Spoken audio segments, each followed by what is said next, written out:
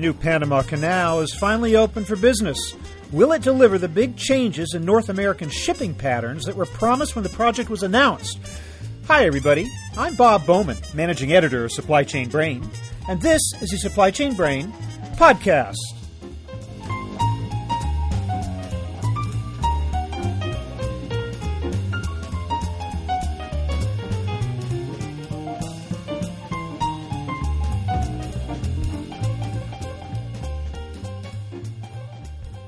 A year and a half late and roughly $150 million over budget, the widening of the Panama Canal is finally complete. And assuming that the canal performs as intended and welcomes much bigger ships through its locks, it could lead to major changes in the way that containerized cargo is shipped to and from the United States. West Coast ports in particular are in a position to lose large volumes of business to their East and Gulf Coast counterparts if shippers decide to bring their Asian imports all the way through the canal. But there are multiple factors to be considered, including water depth and berth length at the ports, links to inland transportation, the value of the cargo in question, and its degree of urgency. Helping us to sort through the issues and speculate on the wider canal's impact is David Egan, Head of Industrial and Logistics Research in the Americas for CBRE. He'll give his views on the short and long-term impacts of the canal, which ports stand to benefit the most, and which ones could be losers. Turns out the answers aren't as clear as you might think. So here is my conversation with David Egan.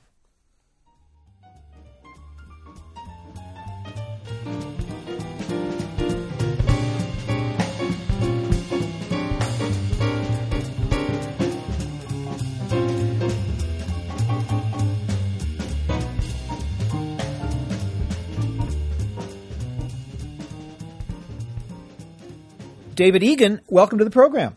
Thank you. Glad to be here. Thanks for having me. We'll be talking about the impact of the widened Panama Canal, the addition of a new set of locks on the canal, and the impact that that's going to have on ports, ships, shippers, and the like.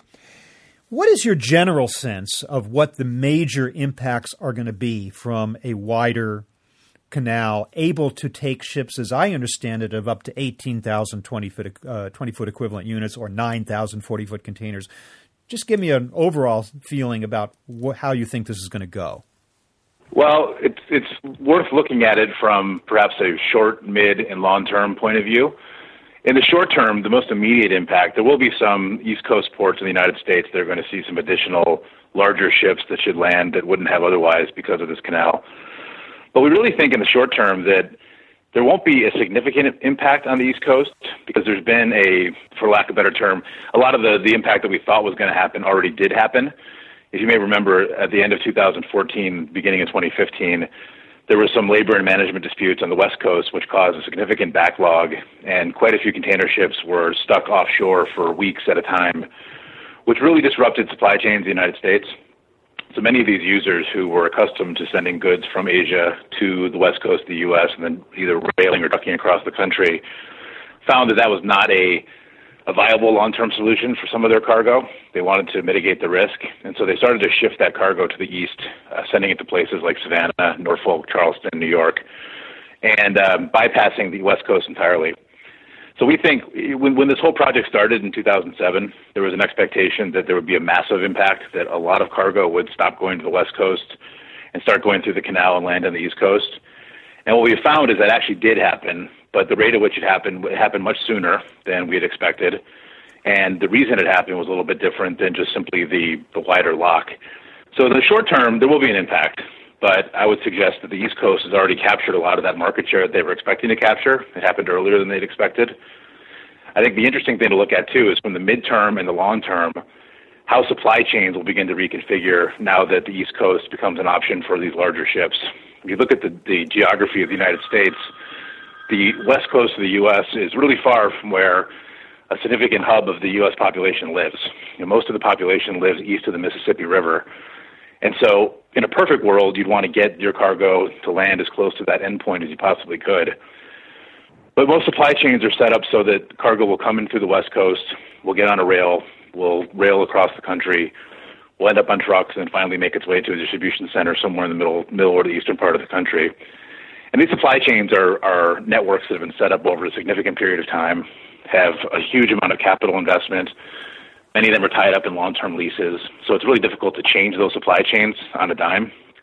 But with the canal opening up and the shipping times from Asia getting much shorter, from Asia to the East Coast, that is, getting much shorter, I think what's going to happen in the mid to long term is supply chain users, as they begin to rationalize their supply chains, think about new locations, if they're up for a new building or a new lease, some of their focus may shift a bit to the east because they can now ship via air waterways from Asia to the East Coast and get it there in an efficient manner and a quick manner. And that might be the long-term impact, is that we start to see supply chains, which are now largely centralized around the western to midwestern part of the U.S., become more centralized around the midwestern to eastern part of the U.S. because of the canal. Well, let me ask you this. You said a lot of that, at least some of that cargo has already bypassed the West Coast. How did it bypass the West Coast? Did it go on smaller ships through the existing canal, or did it go the other way and come through the Suez? Both, I would say. It was really a function of a problem, an unforeseen problem that needed to be solved immediately. And so it was both that. It was go through the canal in a smaller ship, go to the Suez Canal. There's actually some portion of cargo that is coming in via air now rather than through ships. And so air cargo is a very expensive, very, very expensive way to bring cargo in. If some of those users who chose to use air rather than sea, they may go back to sea because now they can continue to land on the East Coast, but do so 2 or 3 weeks shorter than they would have otherwise, or choose a different method. It really was an issue of fixing an immediate problem and fixing it quickly. And then once the solution was implemented and was found to be acceptable, a lot of these shippers decided to stick with it. And so now with the larger ships and the faster route, I don't see much of a situation or much likelihood that they're going to go backwards and go back to the way it used to be. They'll probably avail themselves of the wider canal and continue to use the East Coast. What do you think will be the cost differential for shippers of intermodal versus all water to the East Coast from Asia? That's hard to say because there's so many different variables that play into that. Fuel cost being one of the major variables, time cost, the shipping, the cargo cost, the cost per container. In the short term, one way we like to look at this is to say, what is the line of indifference? So a line that runs from the north to the south part of the U.S., where if your final landing point is west of that line, you would rather, and we've done the math on this, we've proven out, you're better off going through the West Coast, through intermodal and through rail, and then through truck to wherever you're going to end up. Even before the canal, there's been a number of factors that have come in that has made that line go further west. The reality, though, is that really the key point of that line is Chicago.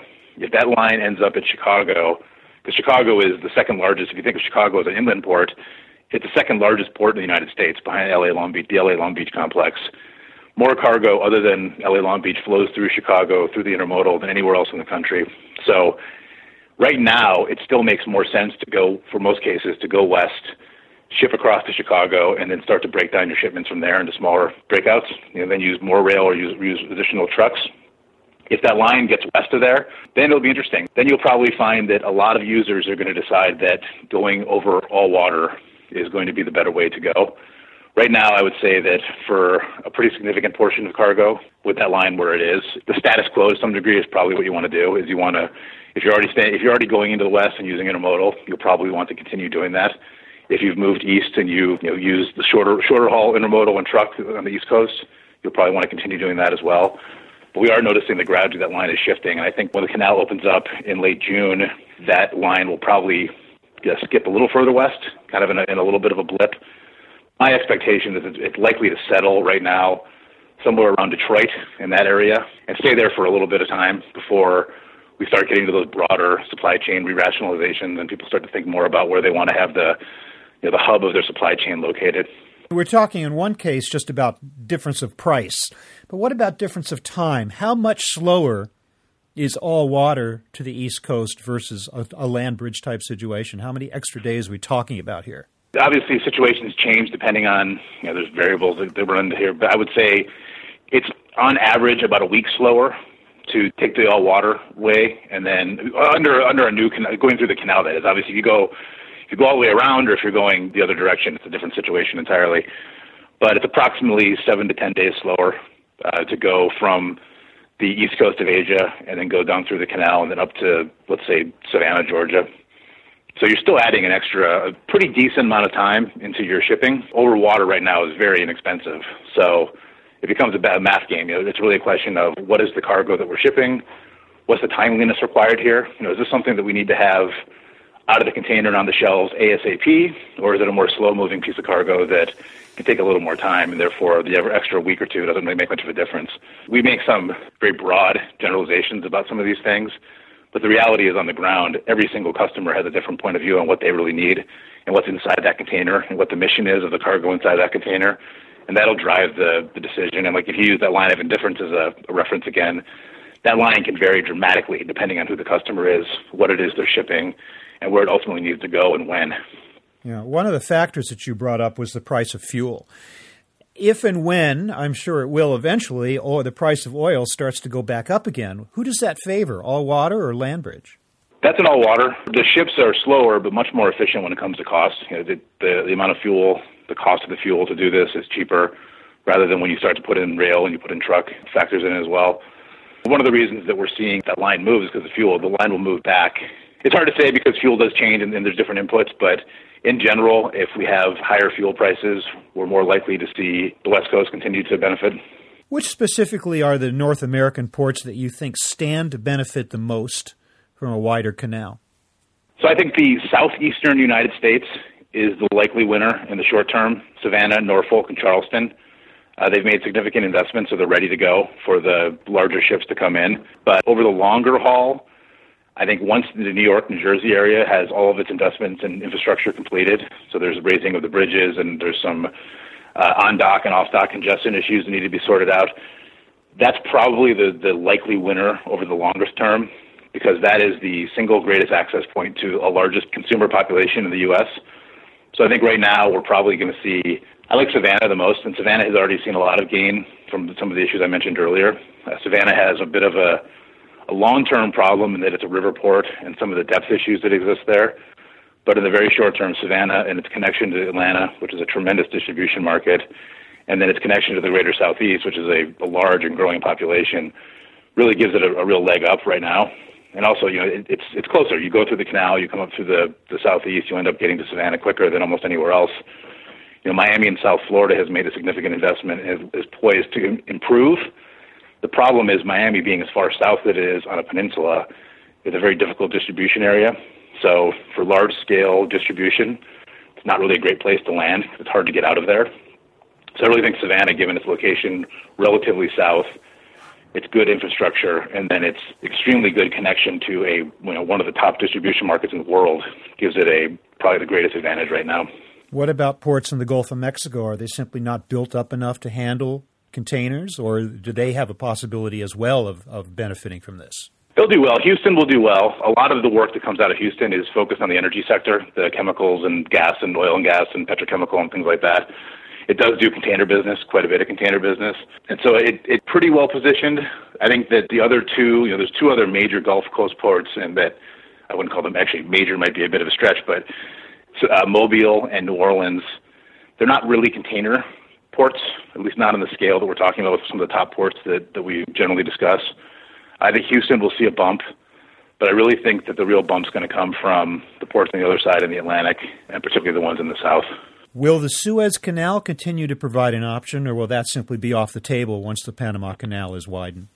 Suez is a great option, and to get to the last discussion, which is the long-term point of view on what's going to happen here, and now I'm talking pretty long-term here, but I think it's worth discussing, is I think what we're looking at right now is part of the reason that we have this issue of cargo coming from Asia and landing in the United States is that for several decades now, China, Eastern China, and parts in that part of the world has been the low-cost manufacturing destination. So a lot of manufacturing has been offshored from North America and sent to Asia, and for the most part, a lot of it has landed on that part of the continent, which has pretty good access across the ocean to the West Coast. It's one of the reasons the West Coast is so significant is that it has the best access to where most of the manufacturing that's getting shipped to the U.S. is occurring. Most of the manufacturing was offshored from North America, was sent to China, and was sent to the east coast of China. And this is the low-cost manufacturing that needed to find, for low-margin type businesses where getting the lowest cost input possible was important. It was sent to China. and not necessarily just China, but kind of the eastern part of that continent, the Asian continent. And so what I think is going to happen, and we're seeing it happen already, is with the Chinese economy maturing quickly, the low-cost element is starting to go away. China is not nearly as competitive with other Asian markets as for the low-cost manufacturing. So we're seeing factories drift away from the East Coast of China and moving, if we use China kind of as our point of reference, moving to the West. And I think over the long term, we're going to continue to see a Western drifting of that manufacturing, moving as far as to India or maybe even to Africa. And so when that happens, now the point of focus changes dramatically, and we're no longer looking at a straight hard line between the factory and the West Coast ports of the United States. Now it's much further away. It brings Suezway into play, and it also brings the East Coast of the U.S. into play. So I think what we're looking at over the long haul is the continued movement of manufacturing to find the lowest cost inputs, the likelihood that those locations are not China anymore, and further west, places like India and Africa, which then makes the Suez Canal kind of the center, the point of Maine in Maine. It's a really critical place. And also, when you start drawing circles around the map and figuring out where is the quickest way to get access to the United States, no longer is the West Coast the obvious location. Now the East Coast becomes a much more clear location. And a lot of the investment and the work that's been put into play for the Panama actually may really start to see benefits down the road when manufacturing moves. And your most clear point to the U.S. is no longer necessarily the West Coast. It may end up being the East Coast. And having these ports ready to go, or at that point having been well ready to go with the infrastructure, will be a massive benefit. And I think the East Coast will likely start to see kind of a market dominance the way the West Coast did for a very long time. Are rail intermodal connections up to snuff? I mean, these days, as contrasted with a couple of decades ago when all of the container lines had their own intermodal subsidiaries and were offering what they claimed at least was an integrated, smooth, seamless, door-to-door type service. Now that they've pretty much abandoned control over that and handed that to the railroads, is that really competitive-wise and service quality-wise continuing to be a real strong option for shippers? Yeah, I think we're probably seeing a renaissance in the intermodal space where it's becoming one of the key components to the supply chain. It's a really important element where intermodal rail and well-located intermodal rail is indispensable. I think you're probably right in the sense that the lack of integration that existed before may have been a bit of a problem. I think we're starting to see local areas. I'll use Chicago as an example. I live in Chicago, so I'm very familiar with the area. There's been a tremendous amount of incentive from the local government, the state, the local municipalities to make those areas like I said, it's the second largest port in the United States.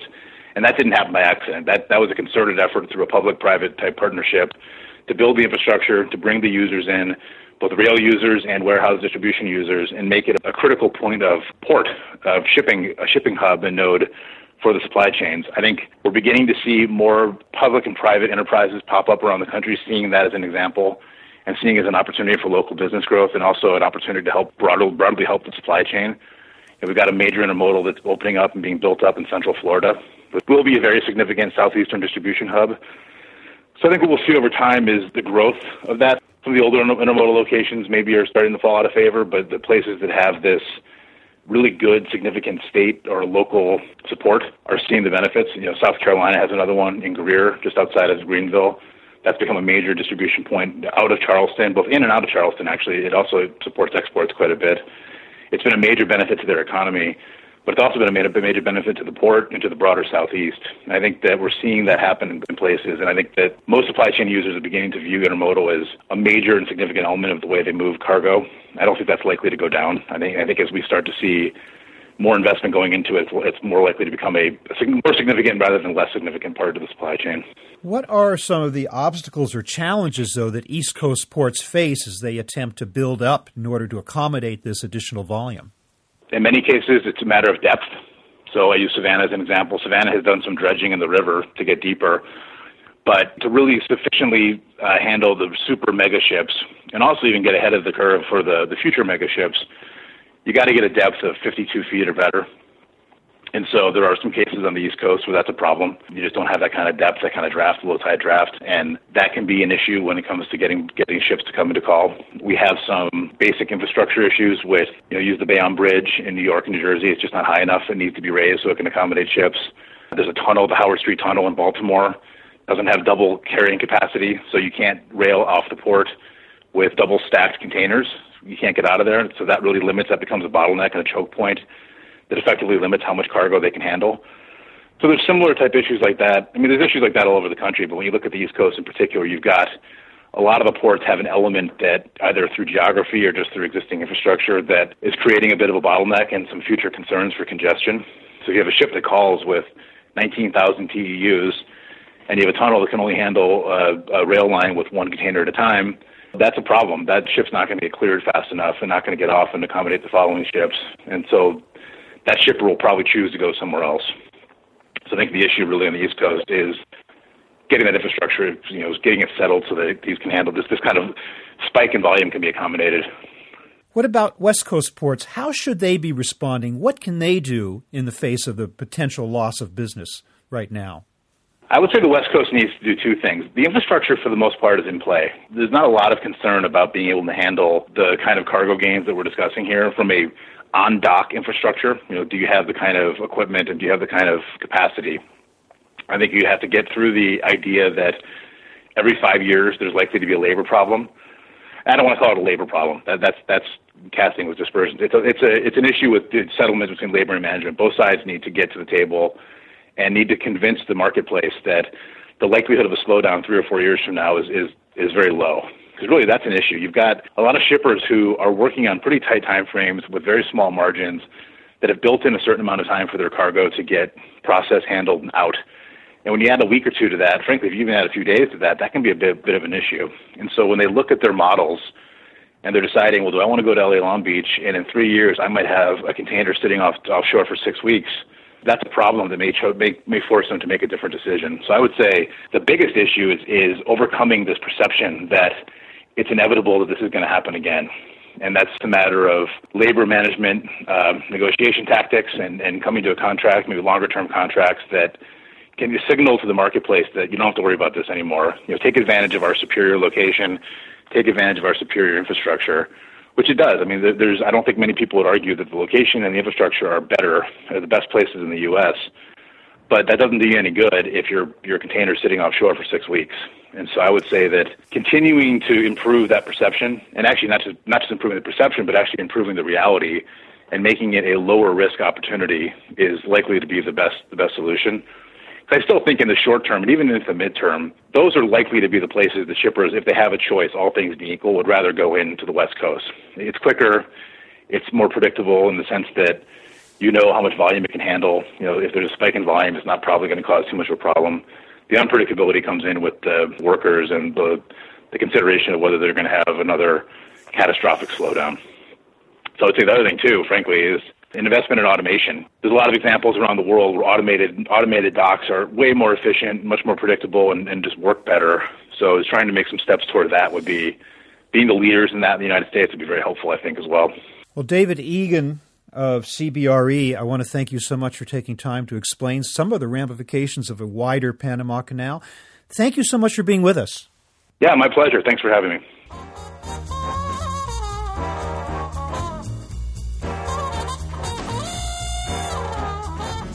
That was my conversation with David Egan of CBRE, talking about the ramifications of a widened Panama Canal. We're online at www.supplychainbrain.com, where we post a new episode of this podcast for streaming or downloading every Friday. You can also read my think tank blog, watch thousands of videos, and access all of our other content, including the digital edition of our magazine. Look for us on Facebook and LinkedIn, and follow us on Twitter @SCBrain. You can also download or subscribe to the podcast on iTunes. Got any comments or suggestions on this or any episode? Email me at rbowman@supplychainbrain.com. See you next time.